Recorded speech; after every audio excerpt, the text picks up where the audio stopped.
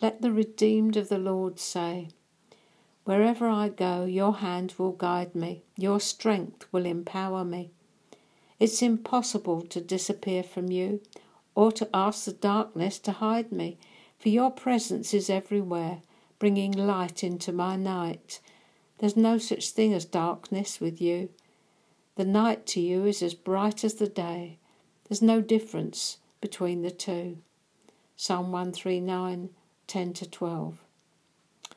There's no light, life or love when we're at a distance from God.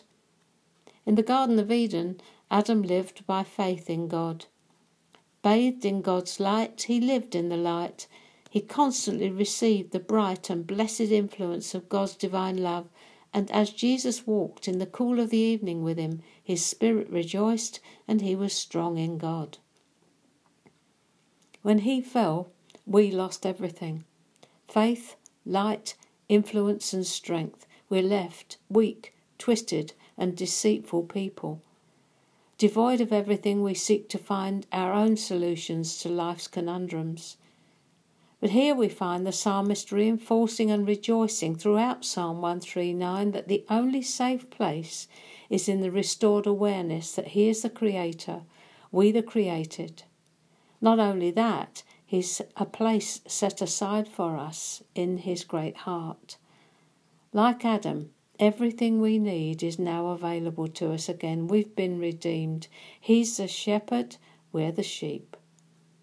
And in this place of vulnerability, it's his to lead, his to guide, his to provide at all times and in every circumstance.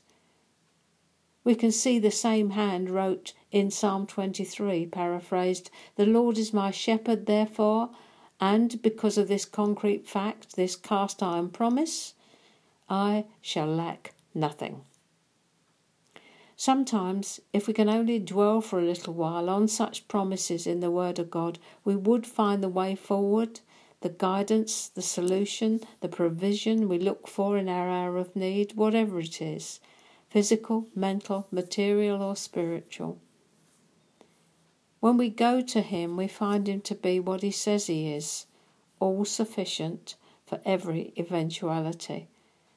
And we can say of a certainty, the Lord is my shepherd, I shall not want.